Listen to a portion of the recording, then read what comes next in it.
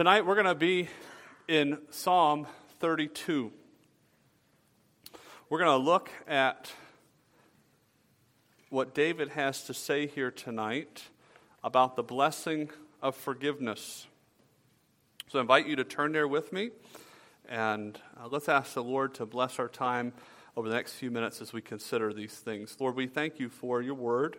We thank you for the opportunity we have to open it now and to study it together.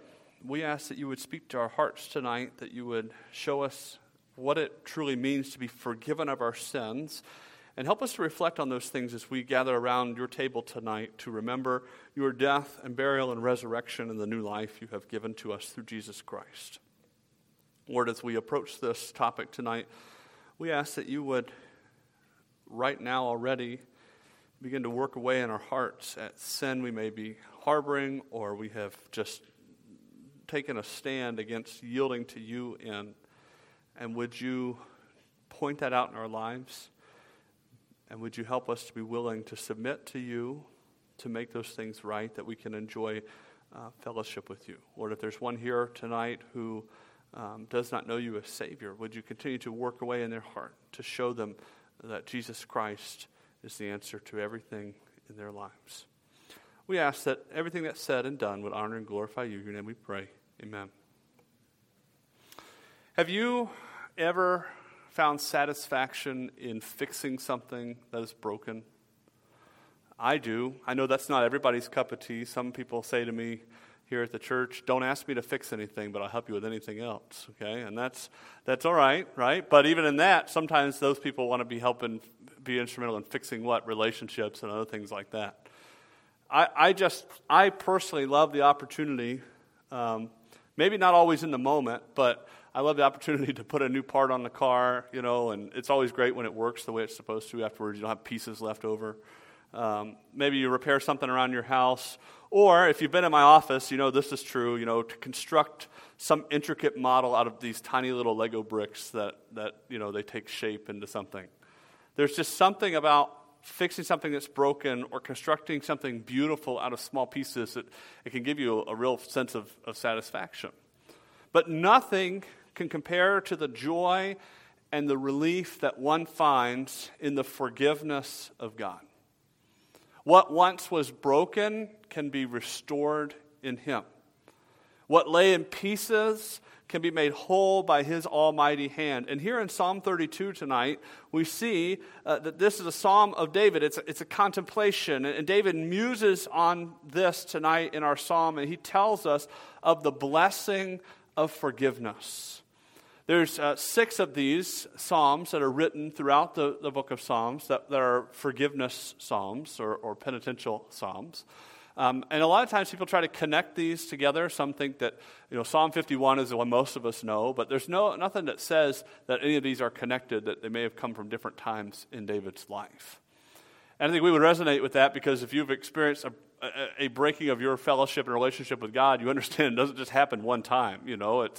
We still have a sin problem, and we still need the forgiveness to restore a right relationship, an open relationship with God. Not that it affects our eternity, but it affects our interaction with Him. And what we see here is that because God is the author of forgiveness, I must deal with sin properly to enjoy a beneficial relationship with Him. Forgiveness of sin begins and ends with God, the one whom we sin against. And so, because God is the author of that forgiveness of our sins, we have to deal with sin, I put on here, properly.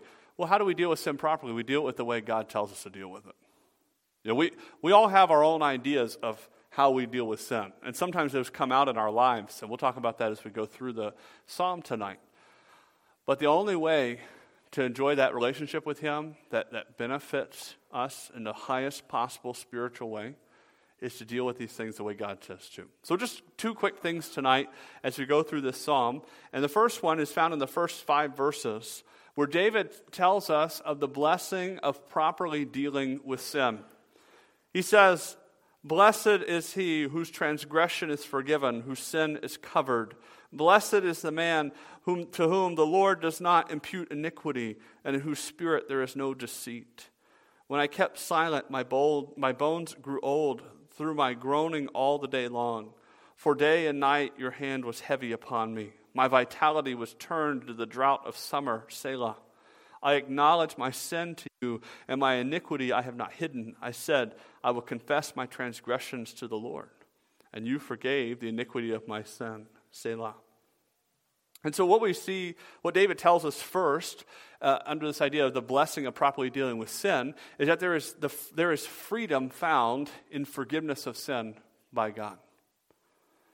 David begins his psalm here in verse 1 really with a doctrinal declaration on the blessedness of forgiveness. He uses that word from the very beginning. Blessed is he whose transgression is forgiven. And you've hopefully, if you've read through the scriptures, you've run into this word before. It comes up. Oftentimes we think in Psalm 1, right? Blessed is the man, right? Or most famously, this word, now it's in the Greek, but it's, it has a lot of the same characteristics of this word, is in the Beatitudes, right? In Matthew chapter 5. And this word blessed really means happy. And what we find is that there's no true happiness or joy that are found outside of a right relationship with God. That is what truly brings us happiness and joy in our lives. We look for it in many different places, but it comes from being in a right standing with our Creator. And here, David gives us the truest picture of forgiveness in these first two verses. Let's kind of work our way through these verses for a minute. Because having one's sins forgiven by God is not just, this, oh, that's great. It's an all-encompassing experience in our lives. David says, first of all, blessed is he whose transgression is forgiven. David's going to use several words here to talk about sin. The first one is this idea of transgression. Transgression literally carries the idea of crossing over a line. That here is what God says is to be true or not to be done, and we transgress, we go over that by our sin. Whether we do something he told us not to do, we don't do something we were supposed to do. It is rebellion against God and his law. And what does David say? He says that is forgiven by God when we come to him. The word forgiven literally means a lifting or a removing. So in forgiveness, what is it that God does? He lifts that transgression from our record, from our account, and takes it off of us. But it doesn't stop there. Because then he continues on. He says at the end of verse 1, whose sin is covered. The word sin here is yet another word for wrongdoing. And this idea of sin is missing the mark. God has set a standard. The standard of holiness of himself. And this idea of sin means to come short of that goal. In our sin, we fail to live up to the holiness of God. This may hearken your mind back to Romans 3:23, for all have sinned and come short of the glory of God. God's standard cannot be met by sinful man. And when God forgives and removes our sin, right? Forgiveness is a lifting, a removal from that account. He then covers that sin so it is no longer associated with us. That's what David says here. He says, whose sin is covered. Now, there is a covering for sin. There is a cover-up, really, of sin that man sometimes seeks to engage in. That man tries to hide his sin from God. And that will not be met well. That will not be met with God's approval. It's actually met with God's resistance. Proverbs 28:13 says, he who covers his sins will not prosper, but whoever confesses and forsakes them will have mercy. So there's a difference here. There's a difference between when you and I try to cover up our sin, and there's a difference when God covers it in his forgiveness. When God covers sin, he does so because it has been forgiven and it's been dealt with. When you and I try to cover our sin, like I said, it's really, we're trying to cover it up and just hope God doesn't notice it and hope it won't affect us, but it always does. And anything we try to do is met with God's judgment Well, God in his mercy covers it that it may be remembered no more. And that's a key aspect in forgiveness, that God chooses to remember our sin no more. I said it before and I'll say it again. This whole idea of forgive and forget, and you can't forgive someone until you forget it, there's a great Hebrew word for that, is baloney, right? Because, let's be honest, does God forget anything? No. But what does he do? He chooses to remember it no more. He chooses to not hold it on our account. And we, in our own lives, could take a great page here, a great example from God when we are called to extend forgiveness towards other people. When we know we should forgive someone, but in our mind we bring it up over and over. And so maybe we don't say it to them, right? Maybe we don't say, well, do you remember that time? But in our brain, there it is, right? When we've even when we have uttered the words, yes, I forgive you. God doesn't go back on his promise of forgiveness. He covers our sin and removes it from our record, and it does not enter into our account again. God also then changes the account of a forgiven one and does not credit him with iniquity. It says in verse 2, blessed is the man to whom the Lord does not impute iniquity. That word impute is that idea of accrediting something to your account. Iniquity, another word that's often used for sin in the scriptures. Iniquity means twisted. Have you ever realized that sin corrupts everything it touches? Have you looked around and seen the things and you kind of shake your head and you think, man, that was something so good that God created, and man has just taken it and twisted it to their own ends? Because that's what sin does. It has ruined man. It has mercilessly attacked God's creation. And God's forgiveness instead takes my sin, that iniquity, off of my account. And what does he give us instead? He instead gives us his righteousness instead of our sinfulness. As Paul would later write of Jesus in 2 Corinthians 5:21, for he, that is God, made him, Jesus, who knew no sin, to be sin for us, that we might become the righteousness of God in him. God's righteousness and God's forgiveness changes my account forever. These things are no longer on my record. And so who is a truly blessed, happy, joyous person? He is a forgiven person. And in that person, at the end of verse 2, in whose spirit there is no deceit.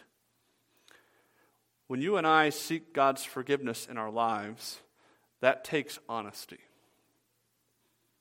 The Bible tells us, the scriptures tell us, that God is the God of truth. And so when we deal with God, we have to deal with him in truth. And God deals with you in truth. Through his word, he tells you exactly what your problem is.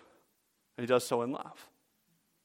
And he doesn't just tell you what your problem is, he tells you how to deal with it, how to make it right, how to live for him. And so when it comes to seeking forgiveness for our sins, we must agree with him about the awfulness of our sin if we are to enjoy a relationship with him. But failure to deal with sin the way that God says we need to deal with it will result in God's conviction on our lives. And David describes this over the next couple verses. He describes what is a very uncomfortable yet merciful process that God brings about in our lives. This is the discomfort of conviction we find here in verses 3 and 4. When faced with the conviction of sin, of God for our sin, we can respond in one of two ways. When God convicts you of sin in your life, when God shows you something you've done wrong, you have a choice. You either confess that sin to God and seek to make it right and seek his forgiveness, or you continue on in that sin like nothing ever changed. But God in his mercy, if you choose to do that, will not leave us alone. If you are a child of God, God continues his convicting work in your life. And really, if I can use an old King James word, he discomforts us in that. We see that here in the life of David. I mean, listen to what he says in verse 3. When I kept silent, that is, he did not confess his sin, My bones grew old through my groaning all the day long. For day and night your hand was heavy upon me. My vitality was turned into the drought of summer. Selah. We see here, as David kept silent about his sin before God and he refused to confess it, he began to feel the effects of God's chastening on his life. It was as if his bones had grown old. It was as if he had lost all of his strength and vitality. And the hand of God felt very heavy on David's heart. He realized that conviction over sin can and does have even physical effects on our own life. And when God is working on us and showing us what we have done wrong, we will only make ourselves miserable if we refuse to make things right with him. And you can put the biggest show on the outside you want, but God knows your heart. And God knows what you really like, and God knows if we're dealing with things the way we need to deal with them or not. What does God call for instead? He calls for our surrender to him. He wants us to return to him. The prayer of David here in Psalm 32, or in the song of this about David's experience here, and God convicted him of his sin, is the prayer of a child of God. David was one who was called a man after God's own heart. He was one who walked with the Lord, who believed in the Lord, who trusted in the Lord. And we see here in sin, he is under the chastisement of God for his sin. And there is a great difference between chastisement and judgment. Judgment is final. Judgment is consequences, more than just consequences for your sin. It's an act of, this is what's going to happen to you. God does not judge his followers. He chastises them. Now, does that mean there are no consequences for sins of the follower of God? Well, no, obviously not. There are consequences for sin. I mean, if you've raised kids, there are consequences for wrongdoing in your own home. It doesn't mean you judge them and throw them in jail somewhere, right? Maybe you wish you could. I don't know, all right? But God, in his love and his mercy, chastises his own, disciplines. What's the goal? In order to seek to bring them back to himself. God mercifully shows his own their need to get right with him again. And here we see that conviction in verse 5 has its intended effect on David. And we see here the proper response to convicted sin in the life of David. He says, I acknowledge my sin to you, and my iniquity I have not hidden. I said, I will confess my transgressions to the Lord, and you forgave the iniquity of my sin. Selah. So what did David do? Well, he acknowledged his sin before God. And let me just tell you, that's true confession. We talk about this idea of confessing sin.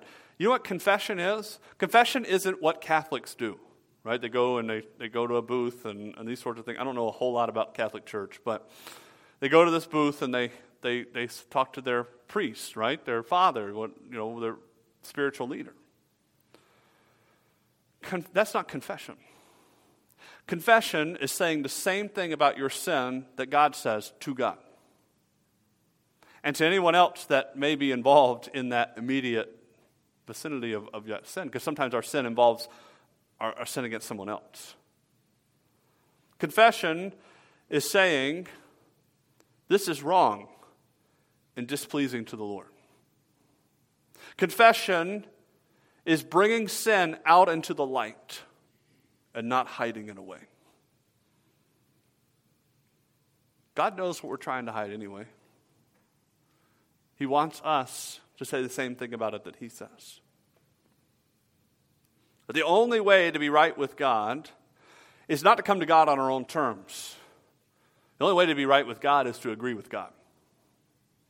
And say, this is what you've said, this is wrong, this is what needs to happen. And then we do it.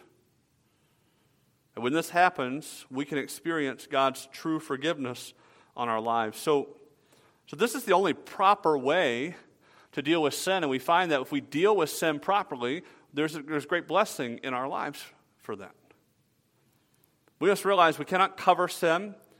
We cannot hope to just ignore it until the problem goes away. Like, maybe if we just don't say anything, it'll just be okay. No, It must be dealt with. It must be brought onto the open and confessed before God, because only then can our relationship with God be opened fully and completely. Have you ever found that if you refuse to deal with sin, it never gets better? You know, it's like the splinter that you get in your foot when you're out playing. Those are the worst, man. Let me tell you something. The worst is if your mom's a nurse and she owns like these needles in her house, right? And you're like, oh, here, let me dig that out for you. No, that's okay. But why does your mom say that to you? Why does your mom say, because what's going to happen if you don't? It's going to fester, right? It's going to get worse. And it's going to grow. And it's going to turn into infection. If we don't deal with sin in our lives, it's the same way. It's going to grow. It's going to start affecting other people in our sphere. It's going to affect other parts of our lives. And God is hammering away, hammering away, and hammering away. Some of the most bitter people you will run into in this life, whether it's people who claim to follow God or not, are people who know what they're doing is wrong, but they won't do anything about it. And they think they're okay. Only then, when we bring sin out and deal with it, can our relationship with God be open and more fully and completely. Only then can we enjoy true fellowship with God. So, how do we respond to God with our sin? Well, we see this in the application of the principle in the rest of the psalm. In verses 6 through 11, we see the blessing of a relationship with God. And what do we see that comes out of the blessing of a relationship with God? Because the only way to have a relationship with God is to confess our sins to Him. And the only way to enjoy an unbroken fellowship with Him is to continue to confess our sins and make these things right. What we see is that when we do so, there is deliverance from our sin. Look at verse 6. For this cause, everyone who is godly shall pray to you in a time when you may be found. Surely in a flood of great waters they shall not come near him. You are my hiding place. You shall preserve me from trouble. You shall surround me with songs of deliverance. Selah. When we run to God and we seek forgiveness from sin, we will find deliverance from that sin in Him. Do you know what sin brings? Sin brings chaos and calamity into our lives. Because sin is against God, who is a God of order. And sin attacks all that is good. God's chastisement brings unsettledness to our lives. And running to God for forgiveness and confession brings peace. We need to ask God, God, will you help me to see sin the same way you see sin? Because if we truly saw sin the way God did, we wouldn't tolerate it in our lives any longer than we had to, right? And then don't walk out of here saying, well, the pastor said if we see sin the right way, we're going to be perfect, okay? But if we really saw sin the way God sees sin, we would do more things about it when we saw it.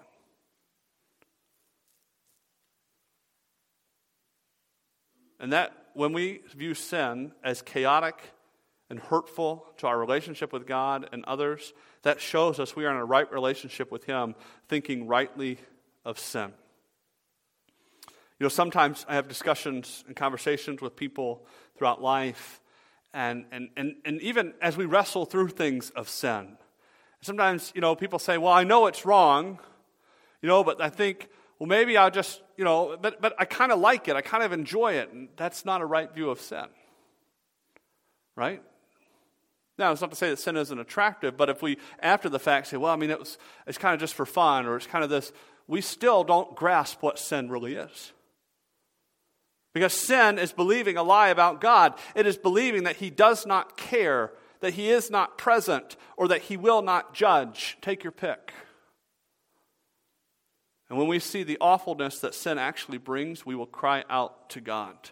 Look what David says. For this cause, everyone who is godly shall what? Pray to you. David doesn't say, for this cause, every person who is godly will never ever sin again, will always be perfect. That's an encouragement, right? No, David says, everyone who is godly will have a proper view of sin and will deal properly with their sin.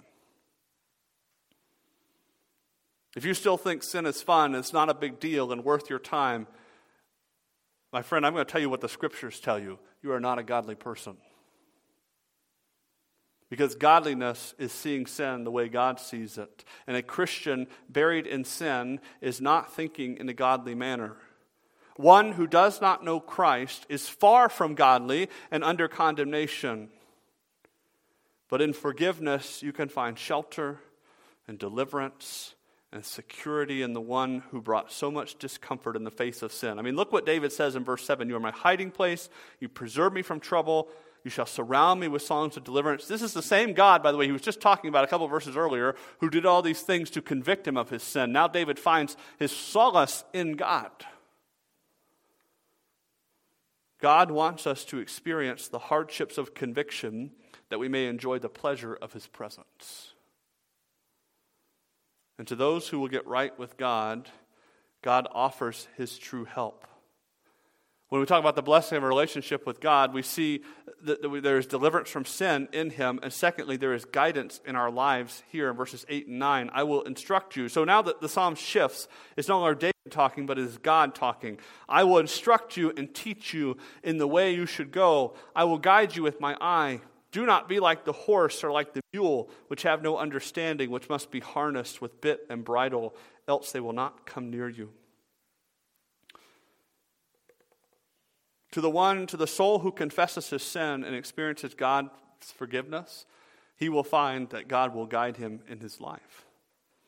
God says that his eye is on his own, that he does not leave them to wonder and to wander. The one who is right with God enjoys a relationship with God. The one who is not right with God has no such relationship with him. What does God compare one who does not have a relationship with him or is out of fellowship with him? What does he compare him to in verse 9? He compares him to a horse or a mule, an animal that must be bridled and made to do the bidding of another person. God wants to lovingly instruct and teach us his ways in tenderness and closeness. That's what God wants to do. That's what God offers to you if you will come to him and seek his forgiveness. But make no mistake, God can and does bring about lessons the hard way just as fine. If you refuse to come to God in salvation, your life will be difficult. Solomon writes in Proverbs that the way of the transgressor is hard. Because God, as James writes in his epistle, God resists the proud. He is actively opposed to those who hold on to their sin. And so if you do not have a personal relationship with him, if you have not found salvation in Jesus Christ, you will find your life to be difficult. Because you can't struggle with God and win. If you are a Christian who will not surrender your will to his, you will experience his chastisement and hand against you in your own life as well. How much better and sweeter it is to humbly submit ourselves to him. Because in forgiveness, there's true joy. And that's what David says here at the end of the psalm. He says there is joy in God. Verse 10, many sorrows shall be to the wicked, but he who trusts in the Lord, mercy shall surround him. Be glad in the Lord and rejoice, you righteous, and shout for joy, all you upright in heart. The wicked, those who will not come to God, those who will go their own way, will not find anything but sorrow in their lives. They will find no fulfillment. They'll find no peace. Because sin brings about destruction and turmoil in this life. And in the end, those who do not turn to the Lord, what will they ultimately find? Nothing but judgment for their sin. Those who belong to God but refuse to live for him and walk with him will be ashamed as they stand before him one day. They too will live unfulfilled and even hard lives on this earth. But, David says in verse 10, but he who trusts in the Lord, mercy shall surround him. To those who trust in God, confessing their sin and finding his forgiveness, they will find the mercy of God poured out on their lives. What is mercy? God not giving us what we deserve. God is a God of mercy. He has promised to forgive those who ask him. So therefore, those who have sought God's forgiveness are considered righteous in God. When David says, be glad in the Lord and rejoice, you righteous, and shout for joy, all you upright in heart. Who's he talking to? He's talking to those who are right with God, who have found a relationship with him, and who live in a way and live in a way that honors him and pleases him, and they seek to stay right with him. And when they sin and they go astray, they come back to him and confess their sins. Are they perfect? No. But God considers them what? Righteous and upright. Not because of their own works, but because of who God is. This uprightness is not our doing, but God's. So thus, it is truly our state and truly gives us peace with God and gives us peace in God. And that is something to shout about. That is something to say, hey, there's true joy found in true forgiveness from our sin in our true God. And so we see that because God is the author of forgiveness, I must deal with sin properly to enjoy a beneficial relationship with him. There are many things that you and I can look to in this life for some sort of satisfaction. But the only thing that will bring us lasting satisfaction and joy is this, that our sins are forgiven by God and our relationship is right with him. So very simply, can you say that of yourself? Can you say that you have a right relationship with God because of Jesus Christ? Have you settled the question of your eternity? You cannot skate into heaven on someone else's merit or with some thought that, well, when it gets to the end, I'll be good enough. You need the finished work of Christ that we are about to remember tonight at the Lord's table. And as we are prepared to approach this table tonight, we've considered the words of David, but let us consider the words of Paul. If you have your Bible, turn to 1 Corinthians chapter 11. Paul, writing here to the church in Corinth, has some very strong words here. He warns the Corinthians and us of the consequences of approaching the Lord's Supper in an unworthy manner. 1 Corinthians chapter 11, verses 27 through 32, Paul writes, therefore, whoever eats this bread or drinks this cup of the Lord in an unworthy manner will be guilty of the body and blood of the Lord. But let a man examine himself, and so let him eat of the bread and drink of the cup. For he who eats and drinks in an unworthy manner eats and drinks judgment to himself, not discerning the Lord's body. For this reason many are weak and sick among you, and many sleep. For if we would judge ourselves, we would not be judged. But when we are judged, we are chastened by the Lord, that we may not be condemned with the world. Christian, if you're here tonight and there's a sin in your life that God has been trying to move you to deal with and you haven't done it, I caution you as we approach the Lord's Supper tonight. Do not take these things lightly. You cannot continue on in your sin and think that you're okay with God. Yes, your eternity is settled, but you don't have a true and right fellowship with him. And God speaks to you and to me through these passages tonight that we need to make sure we've dealt with these things. He wants you to be right with him. Committing sin is still going to happen on this side of eternity in the life of even the greatest of Christians. What we do with that sin is what's important. Will we just let it sit, hoping it goes away? Will we defiantly hold on to that sin in pride, and we argue with God and ourselves and others that we know better than him? But we must realize we cannot enjoy true intimacy with God with unconfessed sin. So as we prepare to observe the Lord's Supper tonight, I would like us to take time to reflect on God's great forgiveness in our lives. There is nothing you've done or anything you're doing or anything you will do that God cannot and will not forgive if we truly confess and repent of our sin. So let us take time to reflect on these things tonight, thanking Him for His wonderful forgiveness and asking Him to point out any sin in our lives that we have not dealt with. And I implore you that if there is something between you and God tonight, that you make it right. If you don't have a relationship with God, you can begin one tonight.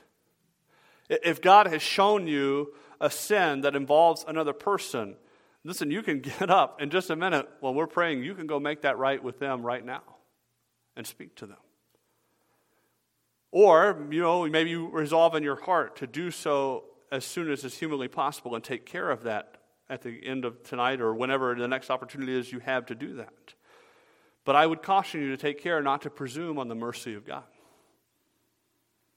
So let us thank God for His forgiveness and let us prepare our hearts to proclaim the gospel through this ordinance of the Lord's Supper. So Carrie's going to come and she's going to play through a couple stanzas of a hymn, and we're going to have a time of reflection as we prepare our hearts to partake of the Lord's Supper tonight.